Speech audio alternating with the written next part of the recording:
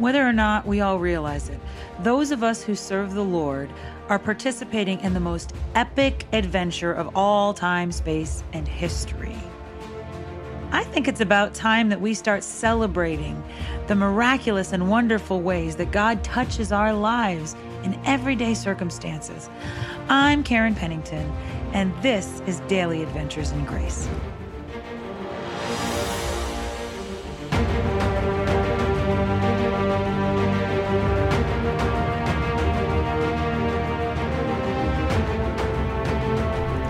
Hey there, friends. Karen Pennington here. And those of you who've been sort of listening, watching lately to my posts know that I am very deep into the books of the Kings and Chronicles, specifically in the life of Solomon right now. So I've been thinking a lot about alliances, because kings make alliances with other kings and, they pair up, and political alliances. And yesterday I made a very unholy alliance with cake. I don't even eat a lot of cake, but this was really, really good cake. It wasn't just any cake. It was strawberry shortcake. It was not this homemade stuff where you throw, it was really top quality bakery level. The whipped topping was amazing. It makes me want more, but I had such a stomachache afterwards. It was a bigger piece of cake, and I just bought one piece of cake, but it was like a feeds 3 people kind of one piece of cake. And I don't know if any of you do. Some of you have really, I'm sure some of you out there have much better restraint when it comes to food, but I have this psychological thing in me that I will eat whatever's on my plate, and then usually I feel satisfied no matter what it is. It can be a smaller amount, but if I have more on my plate, sometimes I have to. That's why I had so many weight problems for so long. I have to have my husband take it away, or I have to just put out the portion I want, because my eyes, well, first of all, my eyes will see that I want it, and then even after I'm full, I'll just keep eating it. That's why we can't have chips in the house either. I don't even like potato chips, but I will just keep. It's like this weird obsession. I'll keep eating them. And pizza, I really don't. I know some people love pizza. I don't really love the taste of pizza, but I'll be like, that was gross, and I'll eat more. Or I'll eat a donut, and it's a carb thing, I think. But so the funny thing was, I was on my way to do something healthy. My husband and daughter and son-in-law were looking at something at Home Depot, at a home improvement store that they were getting. They were looking at grills. And so my self-appointed task was, I'm going to go on a walk. I'm going to go on a walk with my granddaughter. It's going to be good. We're going to have fun. Well, it was rainy out, so I could just go next door.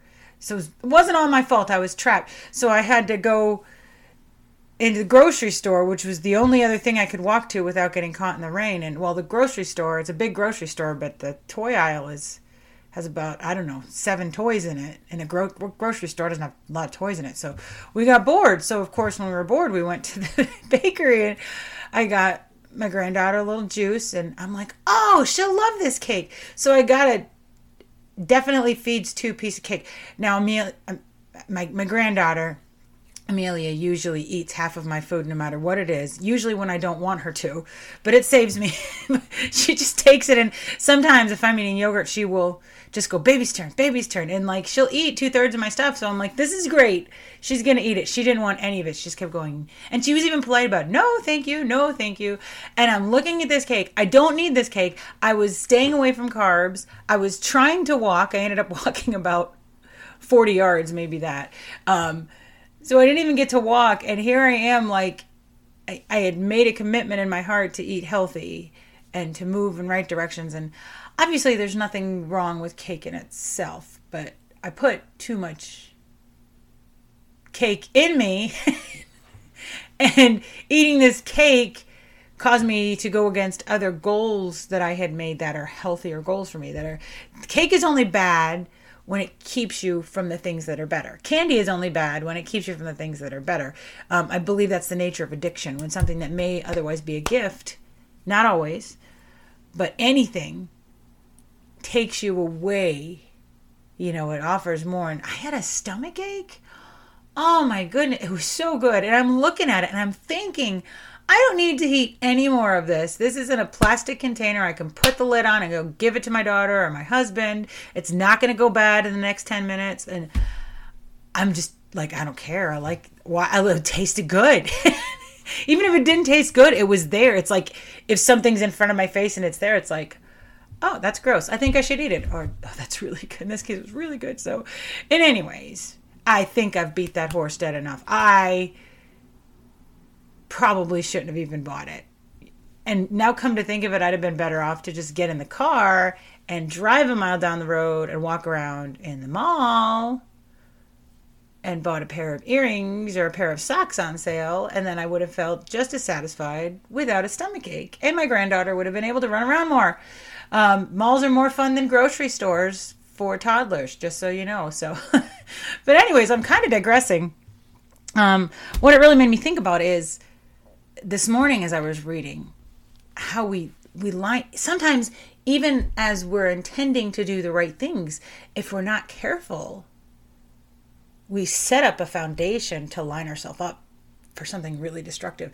We set up alliances with things that the very things that God told us not to set ourselves up with, not to be too closely clung to, not to be too closely connected to. In my case, it's high sugars and carbs, not because if I have too much in front of my face, I eat too much. But I'm looking at First Kings. Now Solomon, he was so brilliant and he was so dumb at the same time. He made some of the most brilliant moves. The way he set up his officials and his eye for just trade and the way he treated a lot of people, and yet some people he treated horrible. And the way that he was able to ask, when he was really thinking about it, the right questions and the right things of God. And yet we look at 1 Kings 3:1, the very chapter where he asked probably the best question he could ever ask of God, which was, give me wisdom because I can't do this on my own. Just before that, it says, 1 Kings 3:1, Solomon made an alliance with the Pharaoh, king of Egypt, and married his daughter. So give me wisdom, but in the meantime, I'm going to go to the very person that you told us never to go to. And I had talked about this before, but now I want to talk about how dumb that was. Deuteronomy 17:16. The king, moreover, must not acquire for himself great numbers of horses or make the people return to Egypt to get more of them. For the Lord has told you, you are not to go back that way again. He went back to Egypt. He allied himself with Pharaoh, and not just Pharaoh. It gets worse. Women. No, I don't have any problem with women. I'm a woman. But we're talking about foreign women. I don't have a problem with foreign women. We're talking about people who are worshiping someone other than God.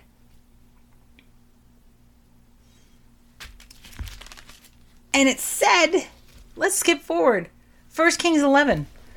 King Solomon, however, loved many foreign women besides Pharaoh's daughter. Moabites, Ammonites, Edomites.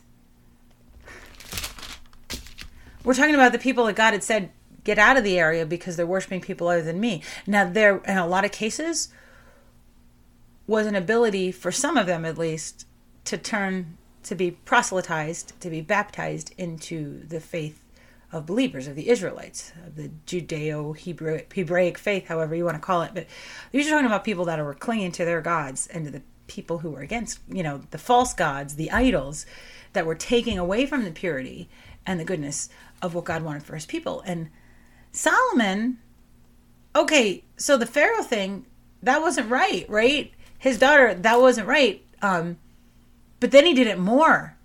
And one could argue a very big reason for Solomon marrying these foreign women was political alliances. The Pharaoh would have been the strong king in the area. Well, up until Solomon. Solomon was more strong than him, but would have been the strong ally to have.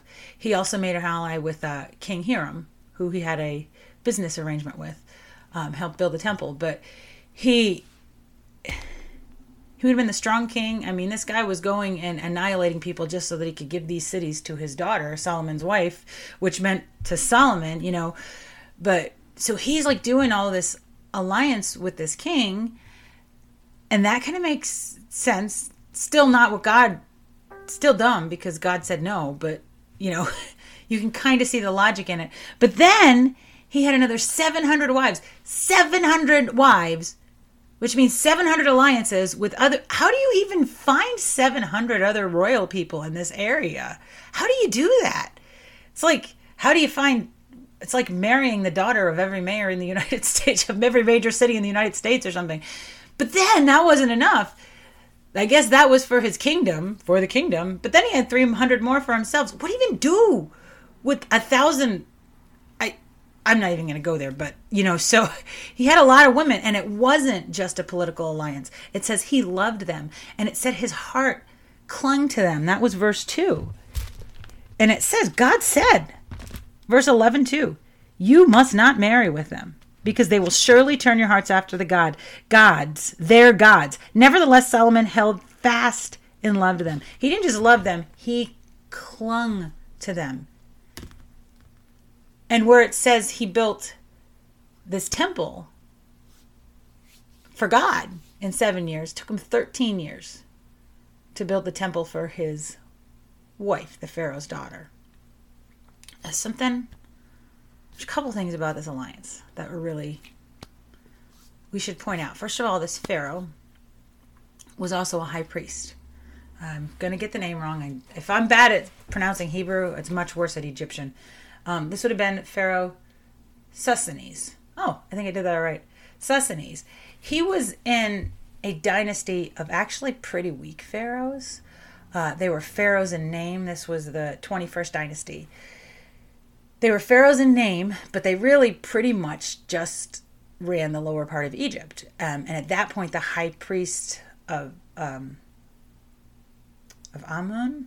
I'm going to say that right. Wrong. The high priest of one of the high gods in Egypt, they claimed that they were, I'm trying to think if I can't remember the name, but they claimed that they were really the rulers because the gods had made them up to be the rulers. So really, during this whole 21st dynasty, there was the pharaoh in name, and then there was this high priest that really had more of the power.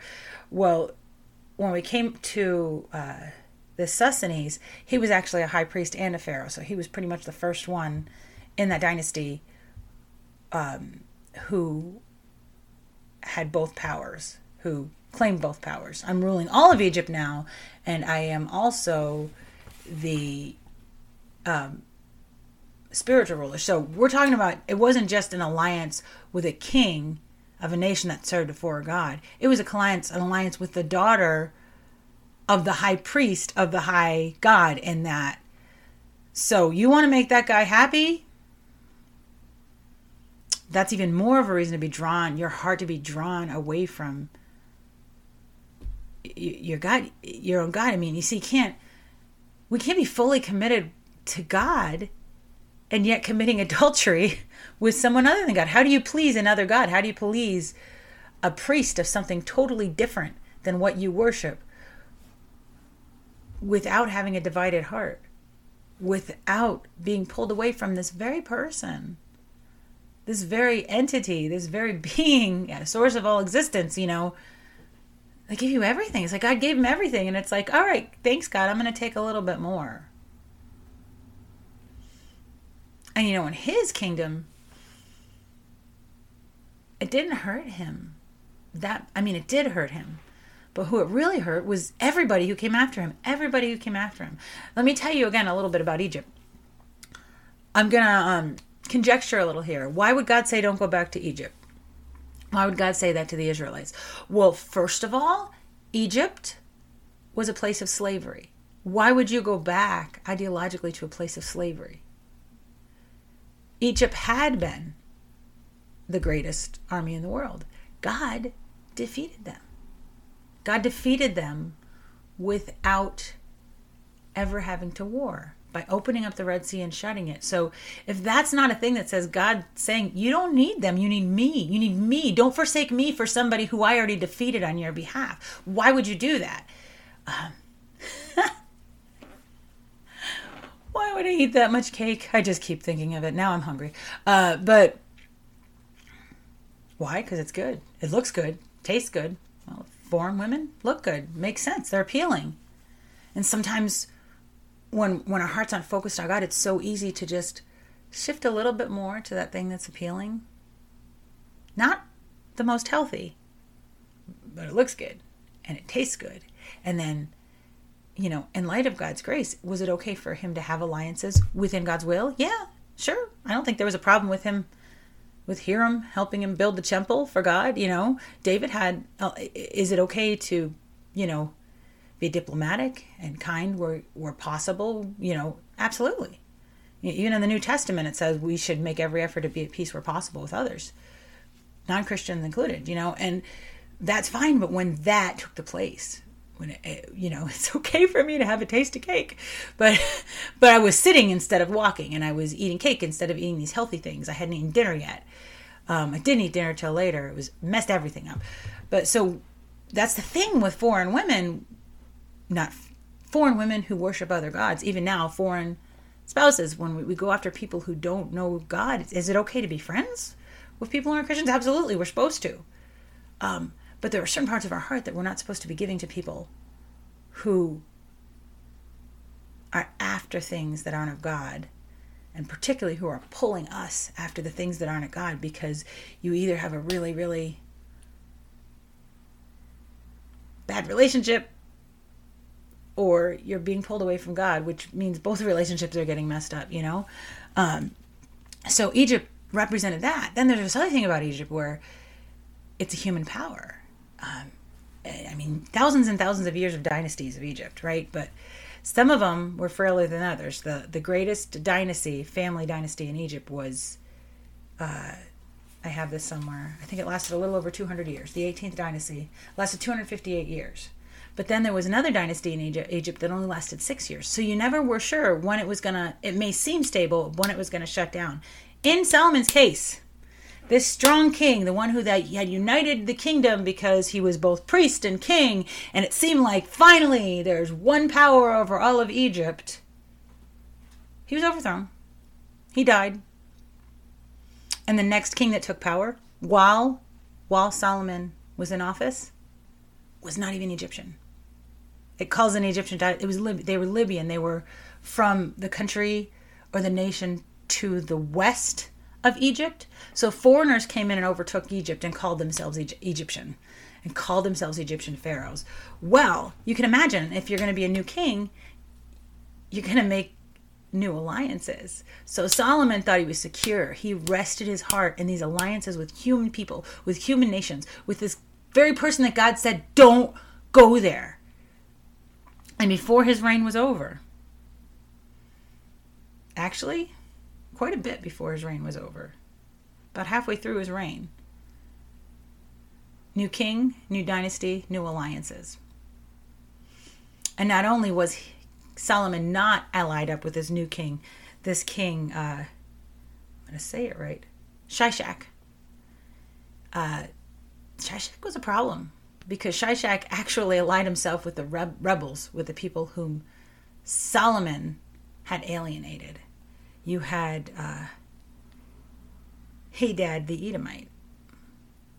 Well, there goes Edom, no longer part of the nation of Israel, because, see, before, God had called David to sort of annihilate.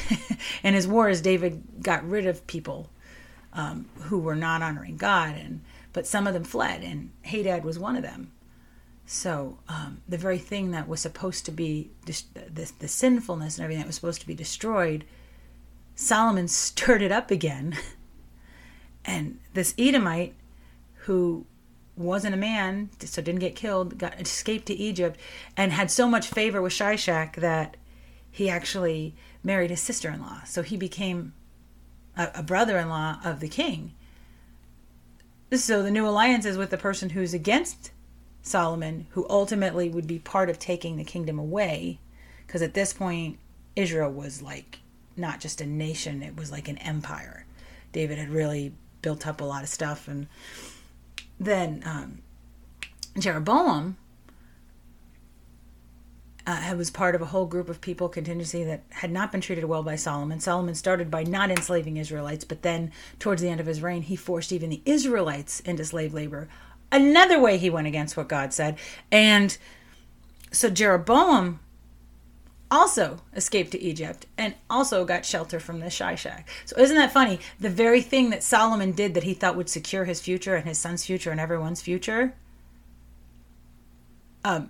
absolutely blew up in his face, because this new king is like, I'm not going to be weak and ally myself up to this old king's alliances. I'm going to make new alliances and establish my power in a new way. So this very country that Solomon was relying on was the one that empowered those who took the kingdom out of Solomon's son's hands. Jeroboam, if we go a little further, 1 Kings 12 and then 1 Kings 13, Jeroboam was the one that led the rebellion against King Solomon's son and tore 10 of the 12 tribes away. So Solomon's son kept their own tribe, Judah, and one other, Benjamin. How ironic is that? The very thing he did to secure his kingdom was what caused its downfall. Why?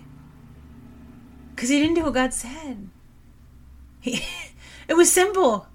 God gave not that many even rules. Don't build up your horses, because it's not where your power is going to be from. Don't go back to Egypt. It's an unwise alliance.